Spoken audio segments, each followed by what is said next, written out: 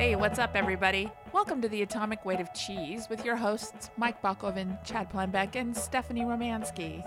I'm doing Fiddler on the Roof, and there's the bit where Fruma Sarah comes out, and it's this very tall woman anyway who's also on a ladder, and they're pushing her around. Yeah. And we're not in costume, but she's like on the ladder. Yeah. And this is the nightmare sequence. Yeah, the nightmare sequence. Yeah. And the choreography is she's got to grab me by the shoulders, like move me to the right, move me to the left, and then throw me over, which is fine. Fruma Sarah, exactly. Yeah. I go a little hard. I have a pen in my pocket, and I jab it through my scrotum. Which absolutely happened. You know, I think someday we need to do a whole podcast on your bodily injuries. No! Because your bodily injury stories are amazing. Yeah, so I had to go to the nurse and everything.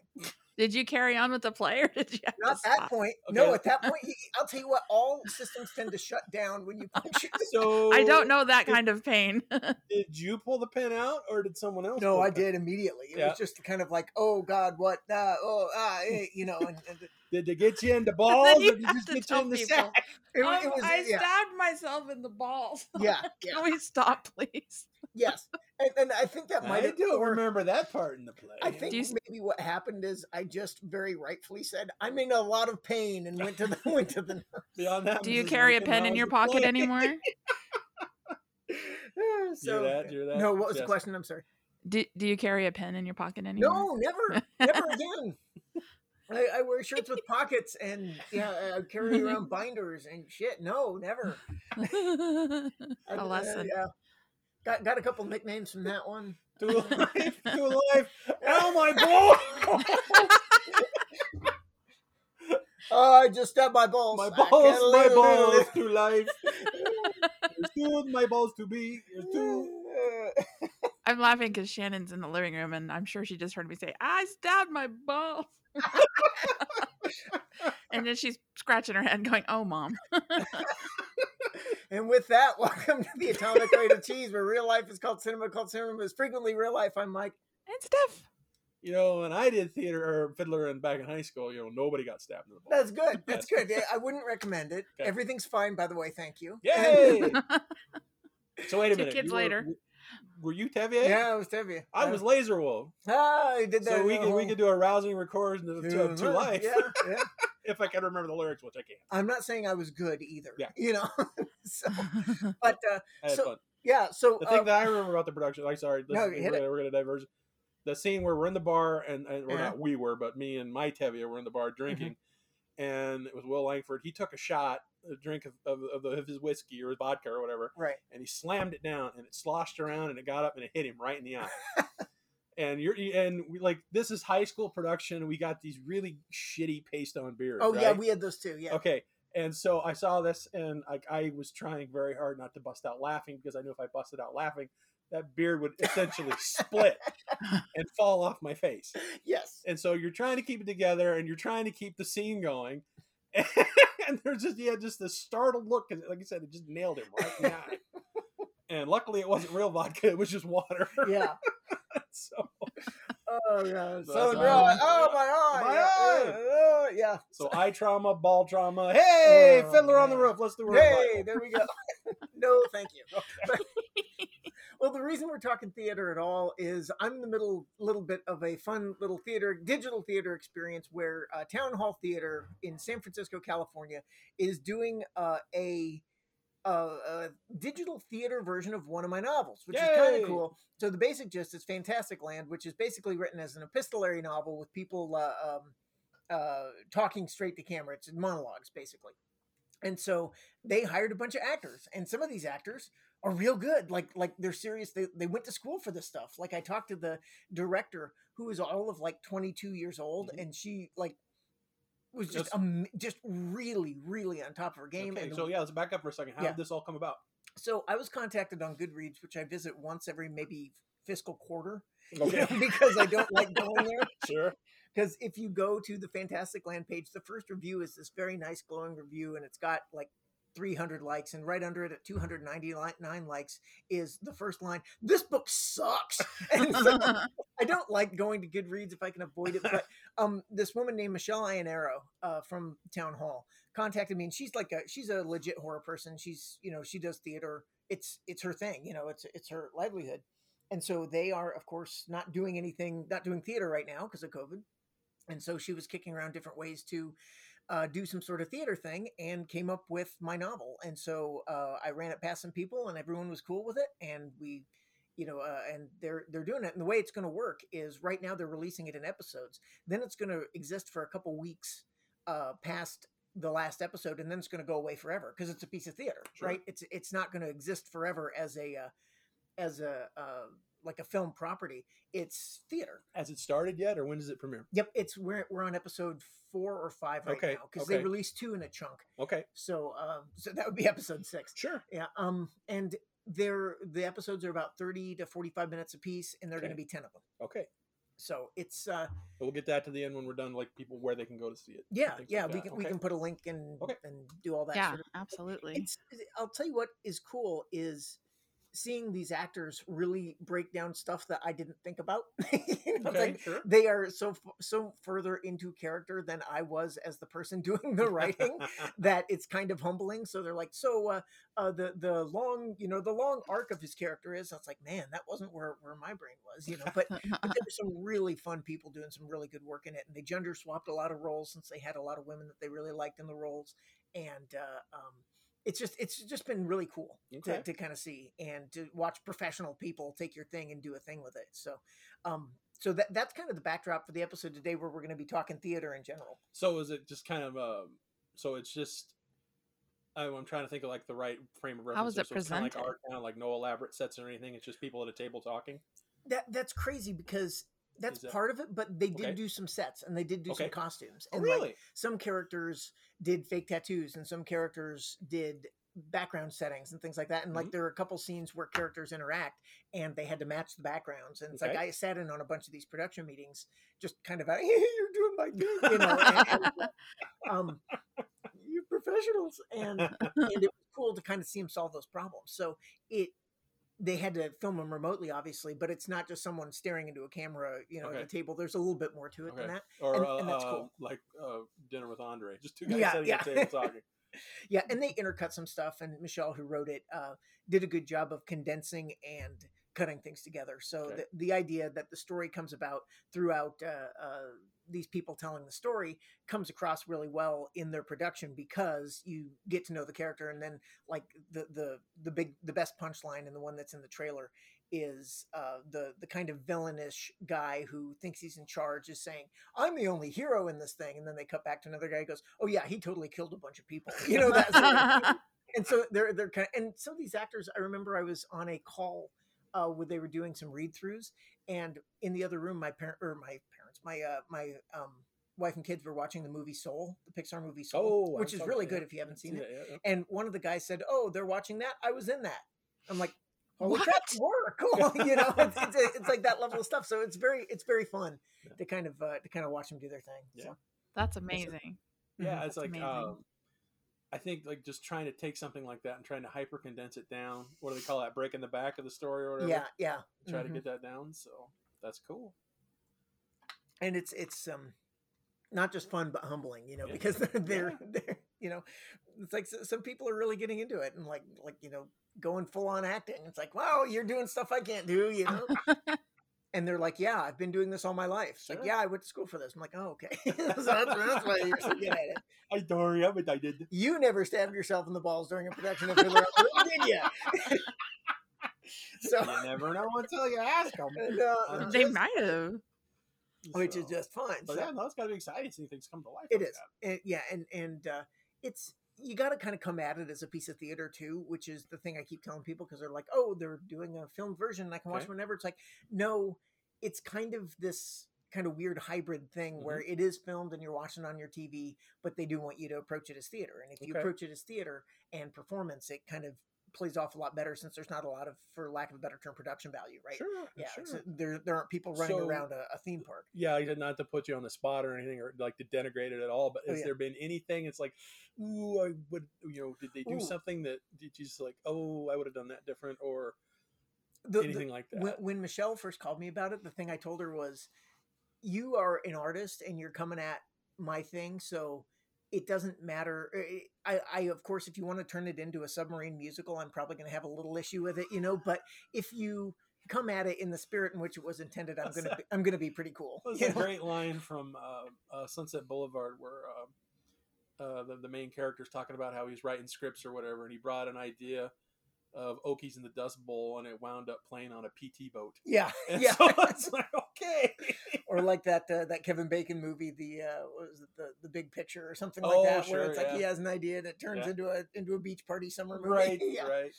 It's like the Spider-Man movie. After 6 punch-ups, it turns into a dung beetle that farts fire. Yeah, exactly. Like so the answer to your question is yes, there are things I do differently, but I am perfectly happy to kind of say, okay, make your thing, you know, and be cool about it. So I mean, the book will still be there. Yeah, exactly. Right? Yeah, So. I'm not too concerned. Okay. Although in a fun twist of fate, the book went out of print. So anyway. Oh, neat. Yeah. Oh. You know what it reminds me of? My copy. Yeah.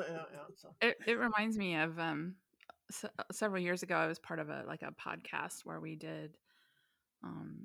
It was called Buffy Between the Lines, where we wrote episodes of the show Buffy that took place in the summer break that the show went on.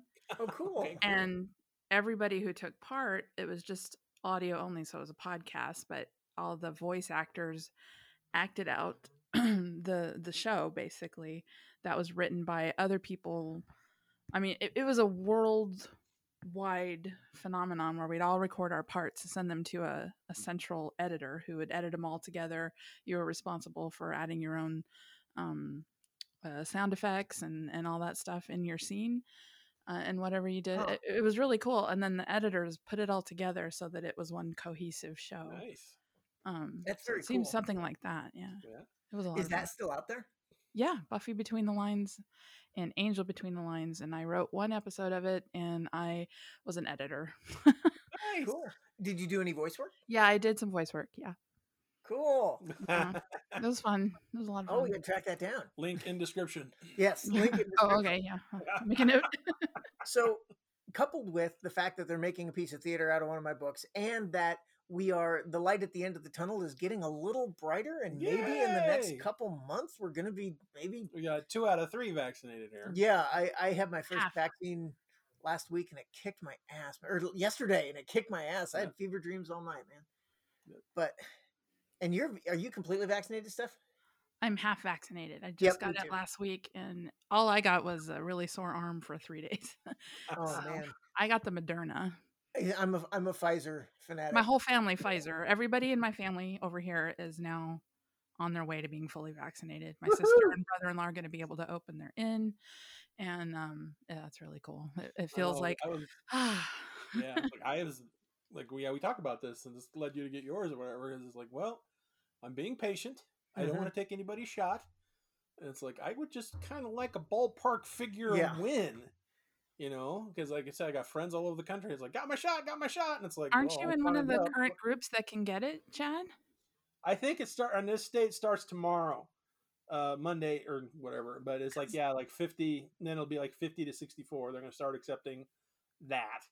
And then what is? But they have the group that, like, if you have 2, what do they say, comorbidities or whatever? I would assume so. You know, I recall putting that on the questionnaire thing or whatever. It was like hypertension and a couple other things, but like I said, just haven't heard anything. And so, I had to get my own appointment. I had to go to the vax places that's call what I ended up doing, and refreshing websites over and over and over. Yeah. And not to sound how do I want to put it? Not to sound infantile, but my wife did it for me. So at one point yesterday, I saw your thing, Chad, on Facebook, and saw a couple other people that I know who are younger than me getting vaccinated, and I'm like, so what gives? And I got a little huffy. What am I doing wrong? You know, that kind of thing. Yeah. So, and apparently nothing. So. No, well, and at this point too, the thing that was crazy is, and we can cut this out if you don't like vaccine talk, but the basic gist was, and this is why I felt comfortable getting it, is when I called Hy-Vee, the local pharmacy and grocery store here, they basically said, you can come and we're not going to turn you away. And I said, okay, why is that? And what's the deal? And they basically said, we have already gotten all those people 65 and over. They're trickling in, but most of them are done. And so Well, what and that otherwise said, they'll go to waste, won't they? Right. and what that said to me is that I'm not taking it away from someone else who needs it. Yeah. Right? Yeah. Well, someone else said like, don't think of it that way, because if you do get your shot, you're becoming part of the Herd vaccine- immunity. Right, vaccinated immunity crowd. So you are helping. Yeah. When you do that. Yeah. So it's like I said, yeah, I'm willing to wait my turn. I would just kind of like to know, like, at least a ballpark figure on when my turn is going to be. Yep. And I didn't feel like I was taking it from anybody. And Yeah. I've had conversations with other people and they're like, yeah, ethically, we think you're okay. And maybe someone is going to be screaming at me right now listening to this podcast going, you fucking idiot, you know, but I don't know. I think we did this ethically. No, I said, no, you're part of the solution. You're not part of the problem, I think. So, Mm-hmm. but I said, yeah, it's like, I don't, just give me a date. I don't care if it's a month away. Just give me a date. Yeah. That's all. Give I'm me a asking. date. Yep. Just start give me a calling, date. Chad, and just go get it done. Yeah, I know. I've got, it sounds under the table too, but I have other contacts. Let's put it that way. Woohoo. And might be able to get it done sooner than later. So Cool. I hope so. All right. So this is, yeah, because I'm yeah. ready for this to be over. Or just. And one of the things I'm going to do is I'm going to go to a movie theater. I'm going to go to a restaurant. I'm going to go to a theater. There How's you that go. for a I'm transition? gonna see a Yeah, motherfucking play. God damn Yeah, it! exactly. And we careened back in on topic. So, so we're going to be running. Here's what I think we should do: is each go around the horn, maybe 2 times, and just give us a theater experience you've had that just sticks in your head. Just something to get us through these next couple months to where people get back on stage again and we can see some freaking theater. So if that works, Steph, you said you've had some pretty great theater experiences in your life. Yeah, and all of it due to my friend Anne in London, who is a huge West End nerd, and every time she knows I'm coming over, she's who I stay with, and she starts signing me up to go to all the plays with her. So, because I think she's desperate for people to go with, maybe. But I've seen several West End plays over time, Cool. over the past 10 years or so, and my first one was, I believe it was seeing Peter and Alice with Ben Whishaw and Judi Dench. No, not Judi Dench. Jeez. Wow. It was a kind of a Peter Pan kind of thing, and it was Oh. amazing. And got to meet Ben Ben Whishaw Whishaw. of Peter Pan. No, he wasn't Peter Pan. The show is about the author who wrote Peter Pan, Okay. and Alice, who was like the inspiration for Wendy. Ah. And Peter Pan is kind of like a background thing in the play, but it's more about their relationship and how they actually. No, the daughter. I forget. Oh my god, it's been like 8 years since I've seen it, but it's real good. But it's not actually Peter Pan. It's about the author and his life, and it was he has kind of a tragic life. J.M. Barrie Cool. does. Sounds awesome. What do you remember about it? Meeting Ben Whishaw afterwards. And this was the day after I was on Graham Norton to see Benedict, so it was like 2 days of pure joy, you know. But you know, and then later in that same trip, my friend Anne took me to see Spamalot in London. And I'm like, oh no, because I knew you were in Spamalot and I was gonna see it when I got back. Oh no. We're gonna be in it anyway. Guess who's not as good in Spamalot anywhere. And it was just as good, I swear. It was so funny. No. Like I said, I appreciate smaller scale local productions. Yeah, I really do. Community theater is fun. Yeah, Yes. community theater. I said I have no problem with that. It's like, of course, it's not going to be like going to Lead or whatever and seeing like a big professional, Right? Whatever. But like I said, no, I don't knock that. And to me, it's like sometimes the amateurism is half the fun. Yeah, exactly. Exactly. I said people are having a ball, and it's like, knock yourself out. I'll tell you what. 2 of the hardest times I think I've ever laughed in my life was at Grand Island Little Theater productions. Okay. You know, I mean, Okay. they when they get on a vibe, it's pretty great. Yeah. You know, but yeah, man, Spamalot on the West End would be amazing. It was pretty cool. Was So Warwick yeah. Davis So in it yet? what? Was Warwick Davis in it yet? Didn't he like come in or something? Not when I saw it. No. Oh, okay. Because he was. There was one of like the- a little cameo on TV from Eric Idle, but Yeah, nice. yeah. They do that when I won't spoil it. I was going to do another one that I was going to talk about, but I'm not going to talk about it yet. So. Okay.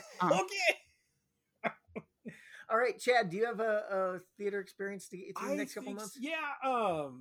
this has been a long time ago, but this is like when Les Mis first hit big. Mm-hmm. Saw it at the Kennedy Center in Washington D.C. Whoa. And that was my first big professional um, musical. And the thing that absolutely baffled my brain was the production design of that, and how the sets and the set was like this giant rotating set. Yep. It just spun the whole time, and they were moving things in and out. And the thing that always stuck with me more than anything was the scene where Javert commits suicide, and where he jumps off the bridge, and like he steps off the bridge, and like he doesn't fall, but the bridge rockets up, out of the thing, and you're just like, holy shysters, Yeah. And it's like I was in like a few high school productions, and then you go from that, and we just said community theater and high school productions are fine, but you go from that to that, and it's like a completely different experience, though. And it's like, holy shite. Yep. And so, and then later on, this is another funny story. Saw it again in Lincoln. Okay. And it was pretty much the same cast, but the thing that I remember about that show, what was the name of the song where the little kid's singing about when the pup grows up? Yeah. In the bar scene, he botched it. Oh no! He skipped like an entire verse, and his eyes got huge. There was just like this little bit of a hiccup in the orchestra pit, and then they kind of recovered and they kept going. But it's just like, holy crap! And so that's something else I remember about that is like where our seats, where you could kind of see down into the orchestra pit a little bit. And of course, everybody's playing, but there was some dude, I don't know, he's playing the triangle or something. But he's sat in the back and he's got his paper out. He's just like reading the paper, I'm like, okay. And so I remember that too. I remember like at some theater thing I went to, seeing somebody reading a book at intermission. Right. It's just like she's at work, doing her thing. So, oh, that's crazy. Yeah. So okay, so in 1998 or 1999, somewhere in there. I was in New York, went to Broadway and saw Diary of Anne Frank, and it starred Natalie Portman, and so got to see Natalie Portman play Anne Frank. But not just that, Harris Bulin was her dad back when he was alive. He's best. You'd recognize him if you saw him. I'm sure I would. Do you remember Ghostbusters 2, The Hanging Judge? Yes. The guy. That yes, dude. Yeah. Yes, absolutely. He was the dad. His sister was I had her name and it just floated away, but she was married to Macaulay Culkin for a hot minute, and she was the thing. Rachel Miner. Okay. And then unbeknownst to me, and I sat down and didn't really read the program all that well, David Paymer came out in a small point at one part. I'm like, oh my God, it's the invaluable David Paymer, from a star of stage and screen. Nice. And they were really, I mean, it's the Diary of Anne Frank, so it wasn't uplifting or happy or anything, but it was a pretty great thing. But the thing that I loved about it was just the not reading the program real well. Then David Paymer just comes out and you're just like, holy shit, look at that guy. Yeah. I know you from all those movies. So I thought that was, and that's kind of the cool part of theater too, is that like, when they're talking, the air is interacting and just the energy is not even crackling, but just kind of there throughout the theater, and it's just magical that way. So that's great. It's like, yeah, it's cool. Steph, you want to go one more time around the horn? I could go 15 times more. You can go 15. I'll pick a few that I've seen. You go. My theatrical experience is pretty limited, so go right ahead. Well, my first real experience with theater, I was in, I think I was in junior high, and I was living in Council Bluffs, Iowa, and Richard Harris's Camelot was touring. Whoa! And it was at the Orpheum, and with Richard Harris himself. And I got to be an usher for 3 performances. So I got to see it 3 times on stage, and it was just magical. And then of course I did the stage door thing. That was the start of doing stage door, and got to meet him, and my sister got to meet him, and it was just fucking tastic. That was incredible. So how does the stage door thing work? Do you have to know where the stage door is? Yeah, you kind of, well, I mean, you can, it's pretty obvious. Like when I saw Ben Whishaw at the theater he was performing at, the stage door was like clearly marked, because that's what people do on the West End. They go to the stage door. So they're easy to find, but if it helps, you can scope them out before you go see the play. And they're very strict about, you must show your ticket for the show before you can't just You stand can't there. just be a dude hanging outside the Yeah. theater. So yeah. So I knew where the stage door was from the Orpheum because I was ushering. So when my parents came to see it with my sister, who was like 3 at the time, we went to the stage door, of course, to meet, because my mother was one of those. Richard Harris was her Benedict Cumberbatch, really. Yeah. She loved him. She used to draw him as art and everything, and so Cool. she got to meet him, so that was amazing too. But that was like the start of my love for theater. Then one of the most incredible ones that actually brought me to tears was seeing Hamilton live. Yeah. Sure. Again in London. So that was the staging was just so freaking incredible. How does Hamilton play in London? Maybe not great. Yeah. That's fine. It's fine. The big guffaws when King George came on stage, and I mean, really, a lot of the hype about Hamilton is bigger than the actual subject matter, I think. Yeah. And frankly, a lot of the people seeing the play are probably tourists from America anyway. Yeah. So yeah, I mean, no, it was packed theater, hard to get tickets, and it was a good production. But everyone, I don't know, it was really great.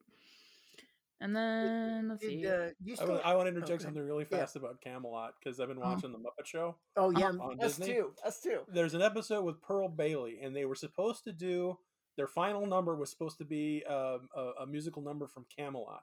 They had the sets and everything ready to go, but it turns out they didn't have the license for the song. This is part of the show, right?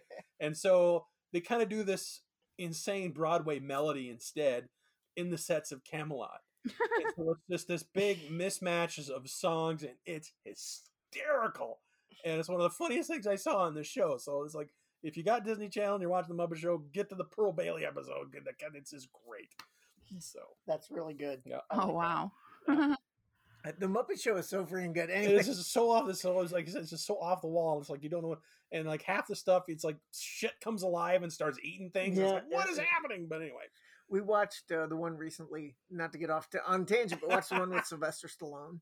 Oh, where they introduced him as the writer, director, and star of Rocky. Yep. So he wasn't Rambo yet. It was this fascinating look into, and I imagine he had a say in how he introduced himself.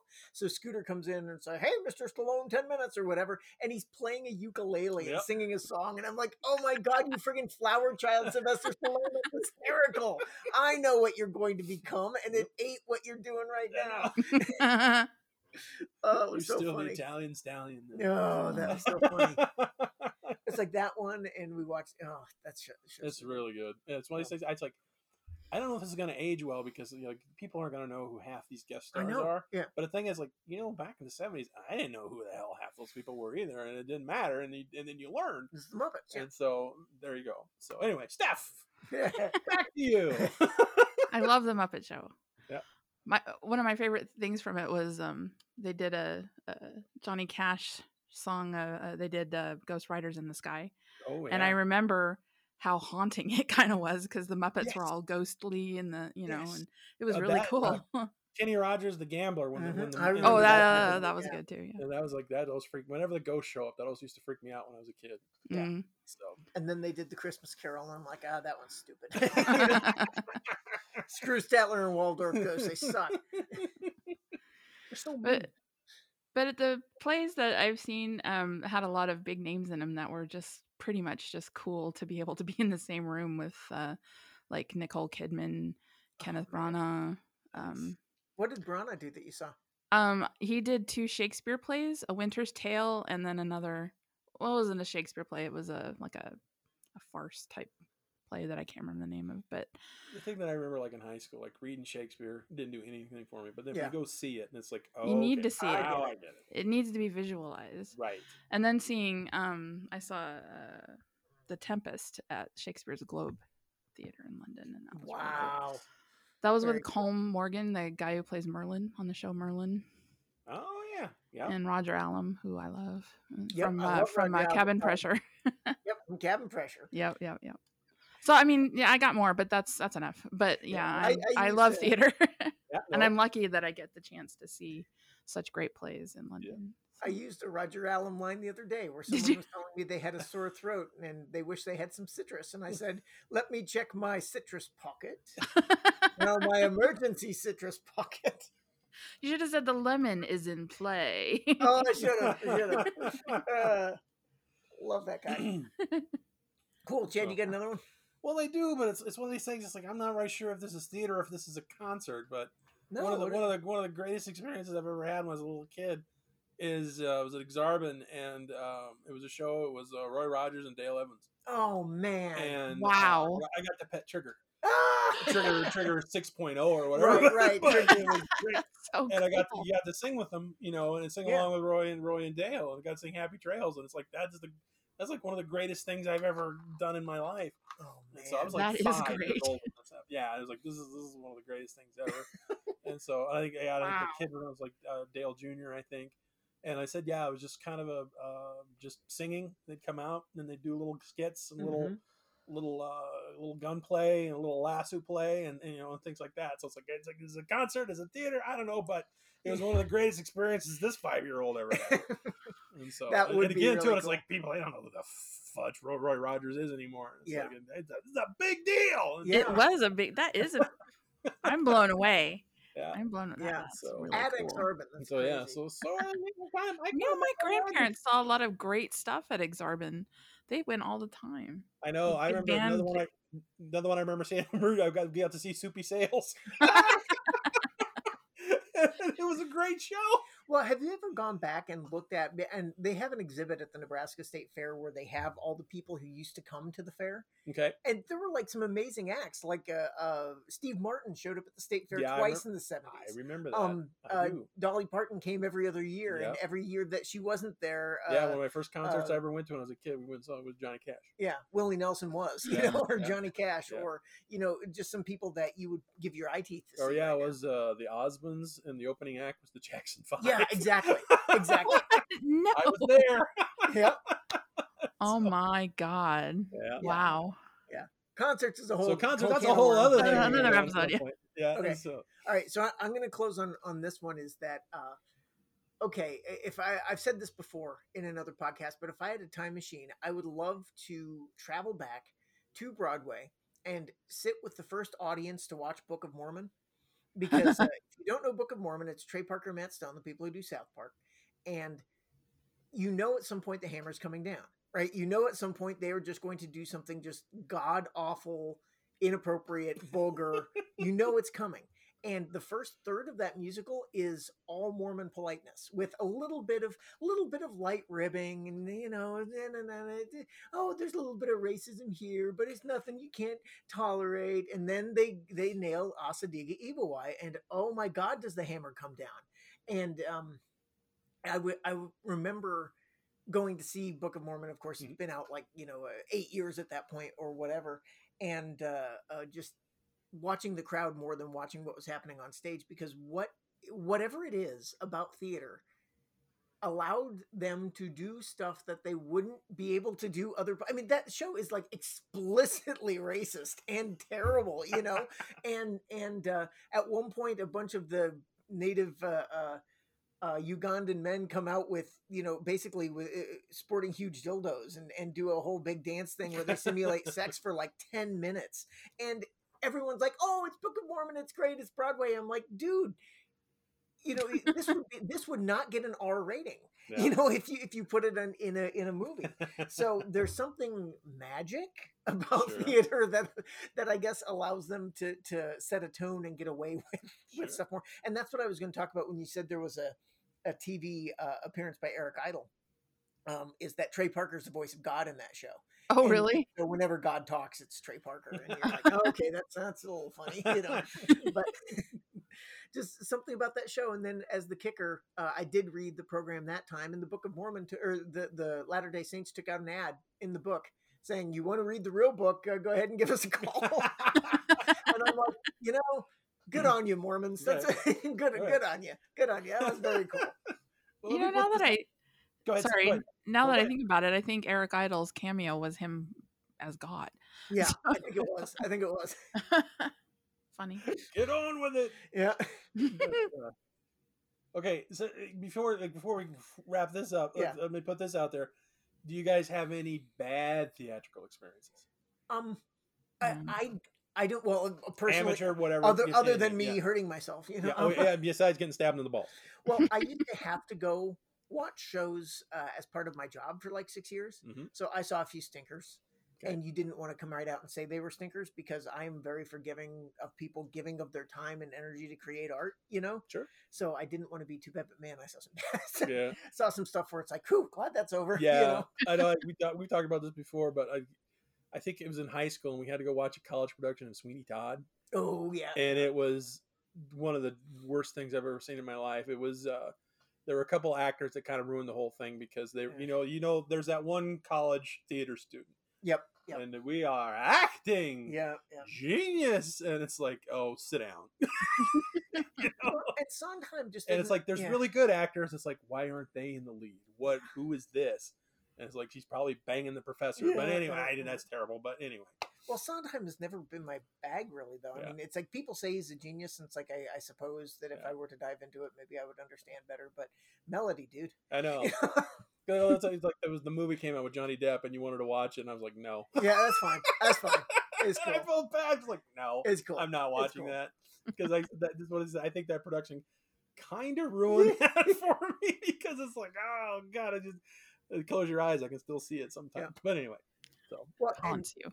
The other thing, real quick too, is I should save this for recommendations, but I'm not gonna. Are you guys familiar with The Show That Goes Wrong? Yes, I saw it in London. Oh, it's so good, and it's on Amazon Prime. Did you know that? All their episodes are on Amazon Prime, and you can watch them. And is it kind of like Noises Off? No, Noises Off is brilliant. No, everything goes wrong. It's farce. It's basically an inept theater troupe who do basically everything goes terribly horribly wrong. My favorite joke in the whole thing was at one point they're doing a World War II code breaking drama and they're working on a blackboard and the guy flips over the blackboard and on the back it says emergency meeting, spiraling finances, terrible performances, this guy's racist. That sounds great. It's just so specific. It's called The Show That Goes Wrong, and they do all sorts of genres. It's on Netflix. Yeah, it's on Amazon Prime. Amazon Prime. Okay. Yeah, it's great. I thought mine was the play that goes wrong, and it was in a tiny basement theater off Trafalgar Square. Was it the original cast? Like all those? Yeah. Oh, that's so cool. Fantastic. Yeah, that was. You in can also Google them on Jimmy Fallon, where they did a bit with J.J. Abrams, which was weird to me. Where basically the whole bit was they were going to come out and get interviewed by Jimmy Fallon, but one of the guys got tangled in the curtain. And they couldn't get his foot out of the curtain. So they had to move the desks, but it didn't really work. So one guy pretended to be the desk. And by the time they got everything sorted out, they were out of time. It was great. They just basically fumbling around for 2 hours or for, 5 minutes. Conceptual humor. I love it. They do a Christmas one where Santa accidentally gets drunk and one of the elves gets stuck in the chimney, and so at one point it's like, all you have to do is click your heels together, right, elf? And the other elf goes, I'm in terrible pain. It's the best. Anyway, I should have saved that. A doctor. Is there a doctor in the house? Yeah, The Show That Goes Wrong. Anyway, right. Cool. Well, I think that's going to do it for our quick theater wrap up. But we will be back after the guitar noise with some recommendations and curtain calls. Hey.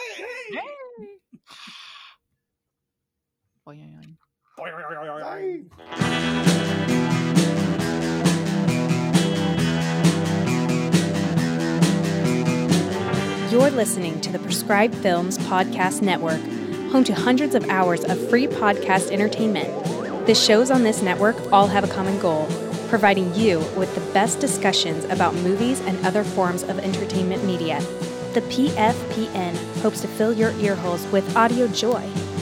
Visit our website with links to all the other amazing shows at www.thepfpn.com. Thanks for listening.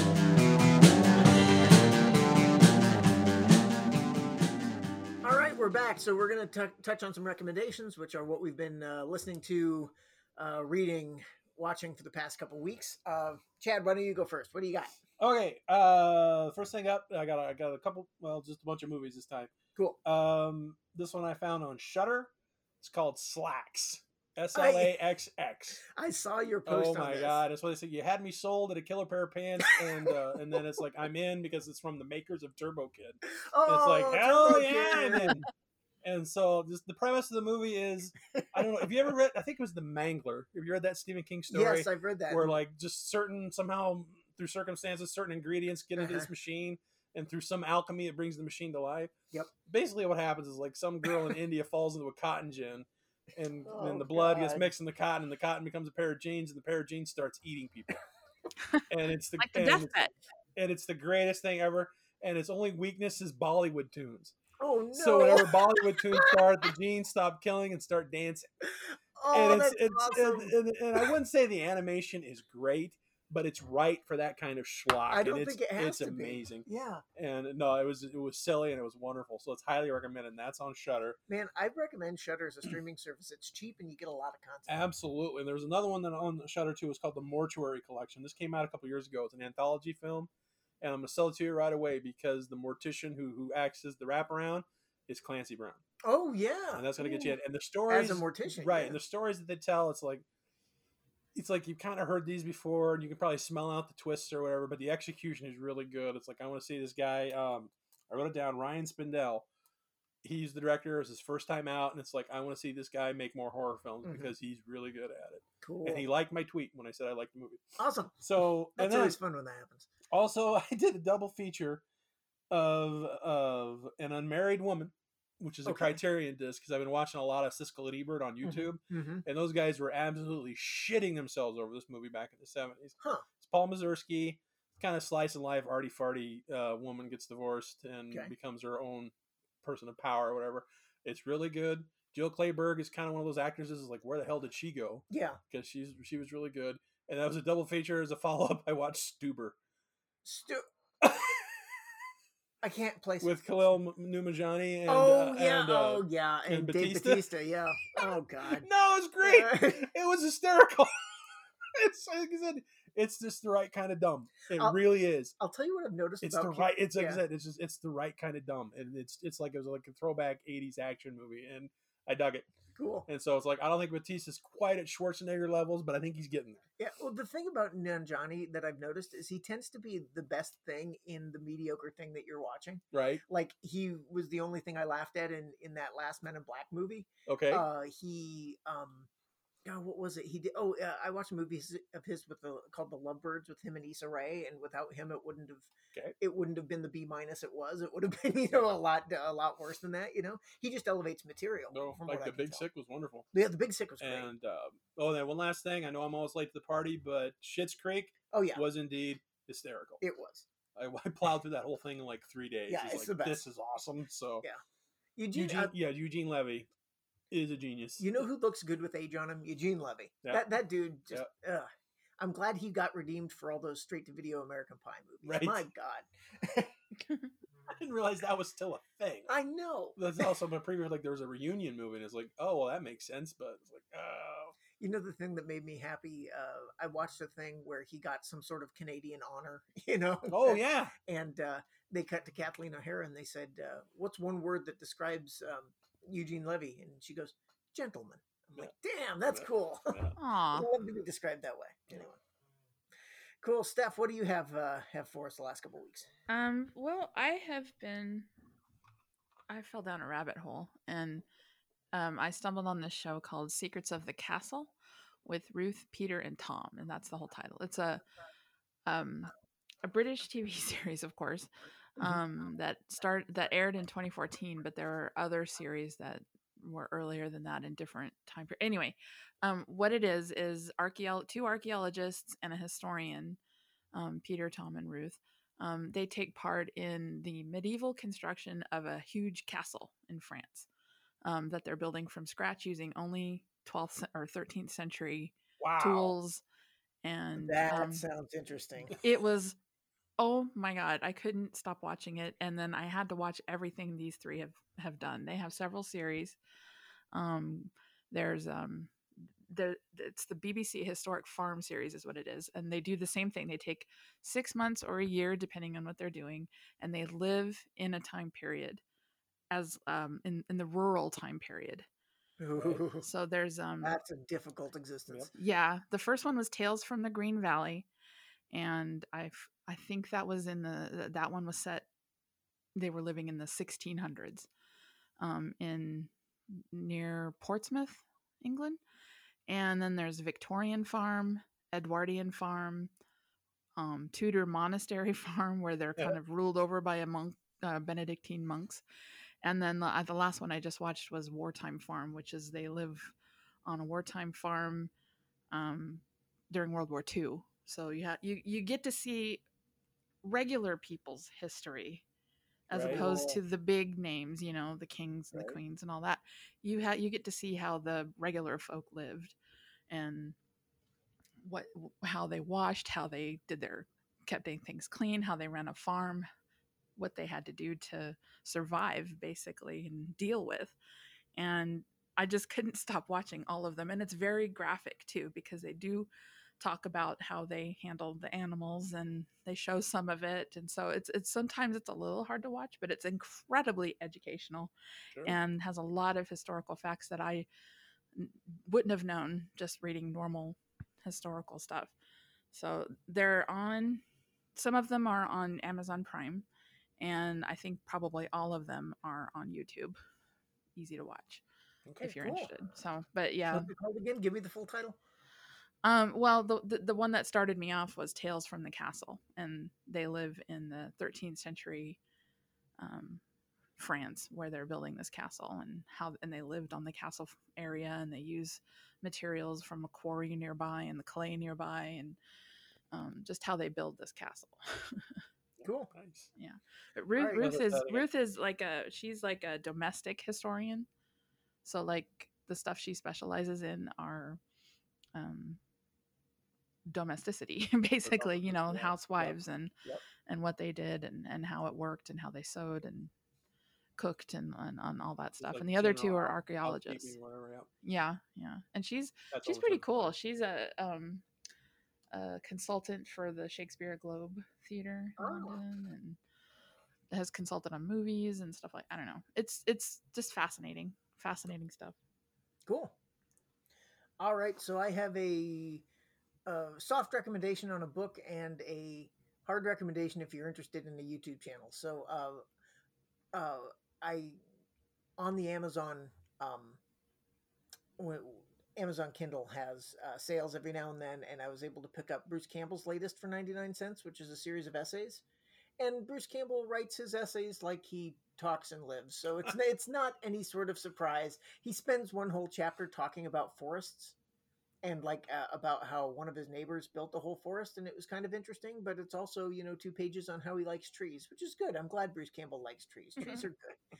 And the highlight is his celebrity encounters. That was a lot of fun. Just people that he really liked meeting and people who were jerks to him, and he names names, and it's like, good for you, Bruce. It's called Cool Side of the Pillow, Essays by Bruce Campbell. Pick it up if you want. If it's cheap, it's not a glowing recommendation, but you know what you're getting into, right? Right. So that was okay. And then I found a YouTube channel for good and for ill. I've been reading a little bit of creepypasta lately, right? So just internet horror stories, things like that, and came across through the algorithm this thing called Local 58. You heard about it? Mm-mm. Okay, the basic gist is it plays as a public access station, but the programming goes horribly wrong all the time. And it's basically kind of a conceptual horror art project, but some of the stuff is really really gnarly. Okay. Like there's a whole bit where at the end of their broadcast day, because Local 58's like a public access station, they accidentally run a PSA from the Johnson administration about how the USA has been overwhelmed and it's time for everyone to kill themselves. And so you get stuff like lay in the victory position, feet together, head toward the sky on your front lawn, or and it's all done in this particular style, and it's creepy and it's done straight, so it's creepy as hell. Okay. And then it kind of takes on this weird Cthulhian twist where the moon is actually a kind of a giant living creature that is hypnotizing everybody on the earth. So at some point there's 2 different forces trying to fight for control of Local 58, and one of them is don't look out the window, and the other one is yes, go look at the moon, and it gets weirder and weirder and darker. They've got this other one just called Children's Programming, where this skeleton called Muerte, which is just an awesome name for a skeleton, is dancing along a graveyard and comes across a grave and thinks maybe there's a pretty girl in the grave. So he looks down and it's this horrible, terrible Cthulhian-like being, and he gets sadder and sadder and sadder until the moon finally turns him back into a ray. It's like I said, it's conceptual horror art, and I'm down for it. Yeah, so. I'm sorry. I was just thinking of Clint Howard in that one stupid ass Uwe Boll movie. The Island of Mortal, Island of Murder, and it's like, where his wasn't your hook on the isn't the hook on the other end? But anyway, sorry, that's where my brain goes. Oh God, that movie. Book of the Dead. Was it Book of the Dead? Island. It doesn't matter. Uwe Boll can go jump off the cliff. Anyway, yes. But he gave money. Screw you, Uwe. So anyway, yeah. Anyway, Local 58, and the way I found it too was like there are explainers which will walk you through the stuff, which is probably, it depending on your mileage. Like one of them is just a guy following a GPS thing for like 20 minutes, and at the end there's something. And it's like, it's terrifying, but maybe you're not down for a 20-minute car ride where nothing happens till the end and you want to watch an explanation of what this guy was getting to and how all the videos tie together and everything like that. You can do that, and that's cool too. So anyway, Local 58. All right, well, I think that's going to do it for this episode. So thank you for listening. Go see some theater once you're vaccinated, and we will catch up with you in a couple weeks. Bye.